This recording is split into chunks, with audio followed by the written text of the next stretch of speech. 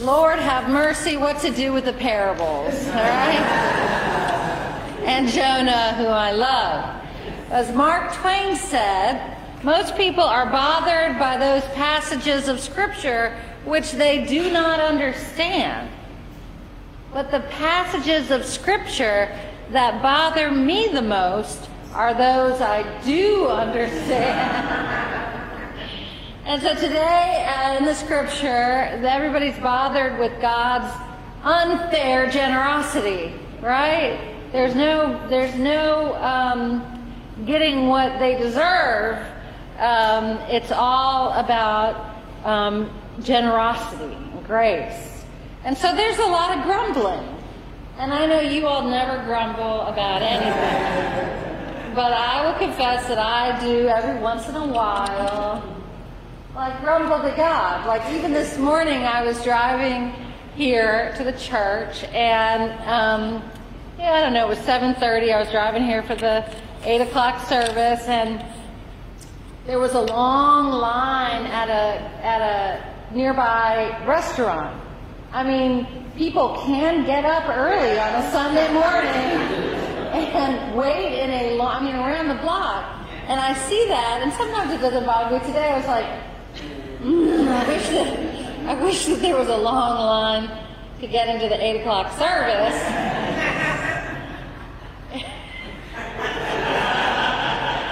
And I was like, maybe we need to serve bacon. And grits and shrimp. And I was like, well, we're not a restaurant. But then I was reminded that in fact we do serve bacon in the morning, and there is a line to get around when we serve our unhoused neighbors. And there's people that get up every morning to do that hard work. And that, in fact, I was not one of them. I was getting here at 7:30. Linda, what time were you here? 6:50. Yeah, so...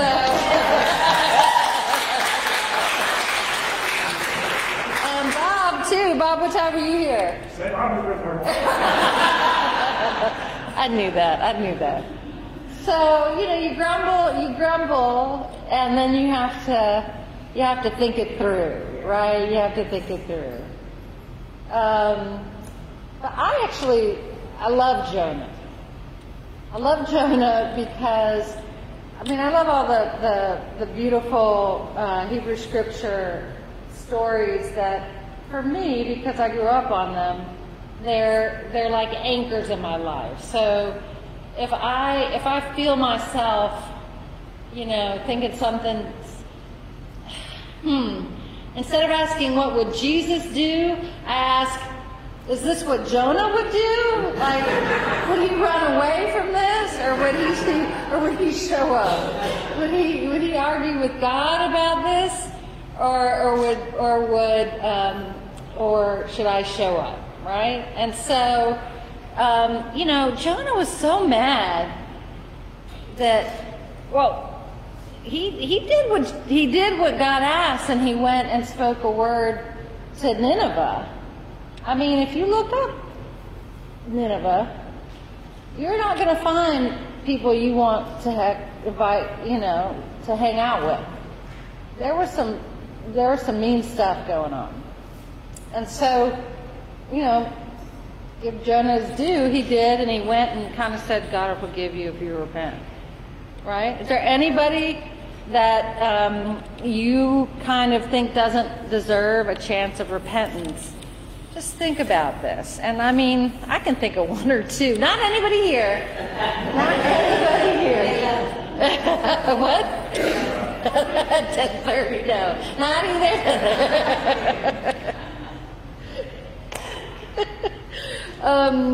But totally lost my train of thought there. But if you, so he went and kind of prophesied, and they repented, and he was so mad because then God wasn't going to give them what they deserved, which according to him.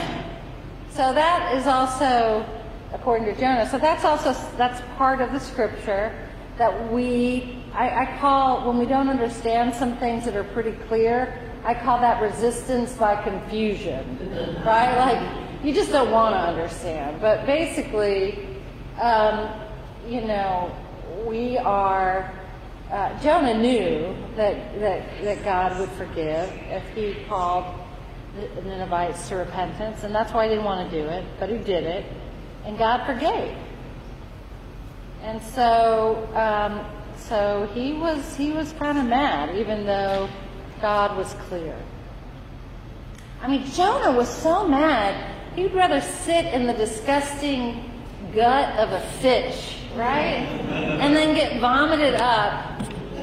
I mean, I was thinking about this earlier. Don't think any more about this. It's not a good place for your mind to go. But it's just, and then even after, God saw that the Ninevites repented. Even after this, he went and he's grumbling, sulking, went out on a, who knows where he went, but he built a booth. And so, God made a plant grow up. This is the portion of scripture that we have, and to give him shade, because God loved Jonah too. God loved Jonah too. And he didn't want Jonah to be mad and sulky. He didn't want Jonah to cut off his nose to spite his face. Because when we hold on to resentments, we hurt ourselves. Even if we're right. And I know sometimes that's when I get into the most trouble, is when I think I'm right and I'm going to hold on to that. And I'm in God's lane thinking that's where I should be. And I need to go ahead and get on into my own lane. And, not stop looking for justice or truth. Because it's not saying that we shouldn't look for justice and truth at all. But we should do it with love. We should do it with love. And not for vengeance. We should do it for repentance. And so people change from exploitation and oppression and violence, right? And it's hard, because it doesn't seem fair. Even when I think about heaven and I think about some people, I'm like, well, maybe they have to feel all the evil that they did before they get into heaven, I'm confessing to y'all right now.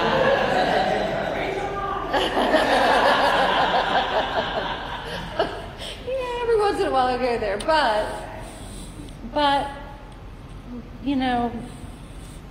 God doesn't call us to what's easy.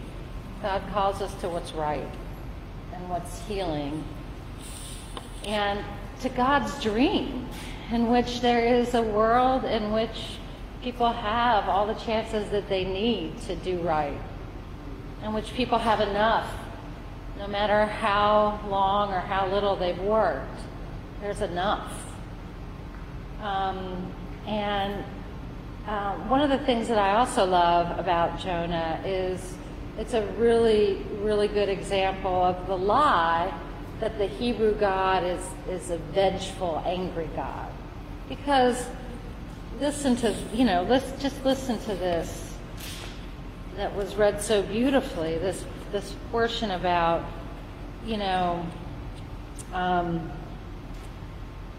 is it right for you to be angry about a bush? You were angry, and Jonah was so angry, he said, yes, I want to die because you took away that bush, right?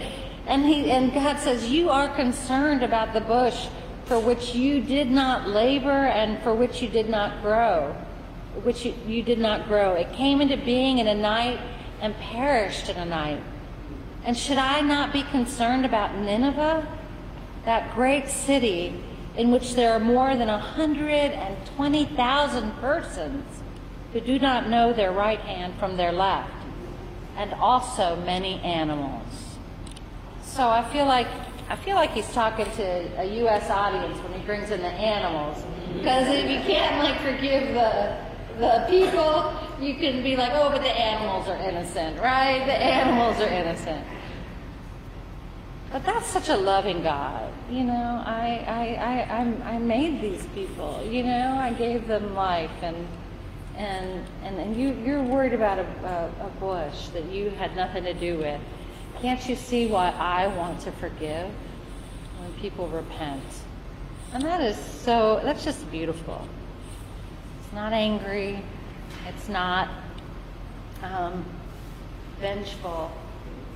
It is frustrating, though, when we're angry and we want revenge. God's justice is generous beyond our wildest dreams. So, getting back to the parable, I love digging into Scripture, and I love, reading and investigating all the ways, all the angles you can enter into a story.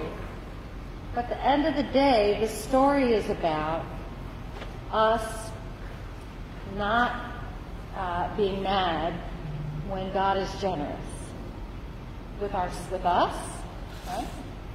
You know, so in one way, let's take what God gives us and know that we are worthy, whether we've been working very hard or whether we're late to the harvest.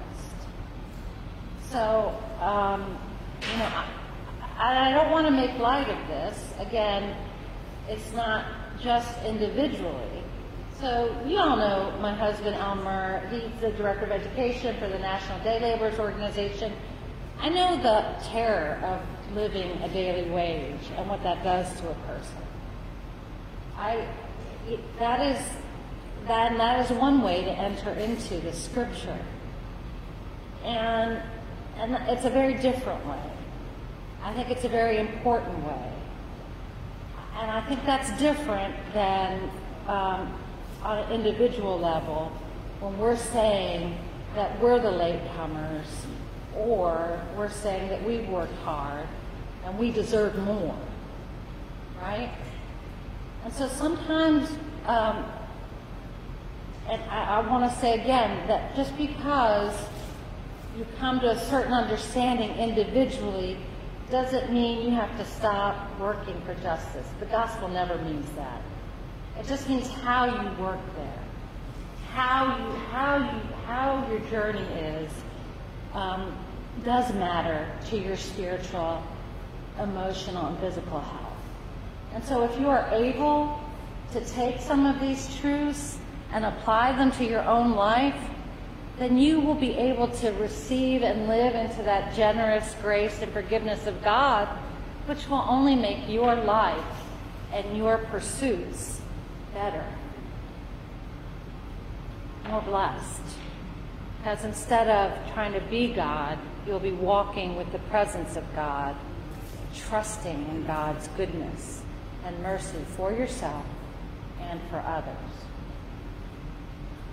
So this quote is a little bit long, and I want to end with it. I love it, and it's kind of mixed up, with some of my own thoughts.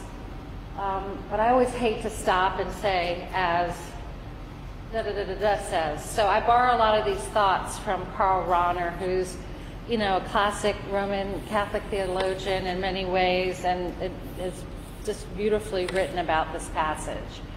And he says, the thing which God freely disposes of, the thing we cannot negotiate or calculate about with God, is ultimately our own selves. Our own selves, just as we are. With our life, with our temperament, with our destiny, with our surroundings, with our time, with our heredity, with our family, with everything that we happen to be and cannot change. And whenever we grumble and complain about others with whom God has dealt differently, whenever we say, why me? Or why them? How about me? Forget them? Whatever it is. Whenever we grumble and complain about others with whom God has dealt differently, we are really refusing to accept our own selves from the hand of God, the gift of our own selves. The parable teaches us to say, we are those who receive the denarius. We're all of them. Sometimes we work hard, sometimes we get a little bit of a break, picked up at 9 o'clock. Sometimes we're waiting there for someone to offer us work, and they don't. And so they come around late. So God comes around. This we must accept, not just without grumbling, without inward protest, but with goodwill, because it is given to us by the God who asks, do you begrudge my generosity? Do you begrudge my generosity? This then is our great life's work, to accept ourselves as the mysterious and gradually revealed gift of eternal generosity of God. I love that. And I'm actually going to end on I've been quoting songs in my last couple of sermons, and I hadn't done that today, but then I remembered at the coffee hour this John Prine song about forgiveness. And it's, you forgive us, and we'll forgive you. No, Father, forgive us for what we must do. You forgive us, and we'll forgive you. We'll forgive each other till we both turn blue. And then we'll go whistling and a fishing in heaven. Does anybody know that song? Did I just make that up in my head? Nobody knows that song? You knew Johnny Cash, and you knew I Love It, but you don't know John Prine? All right, okay. Amen.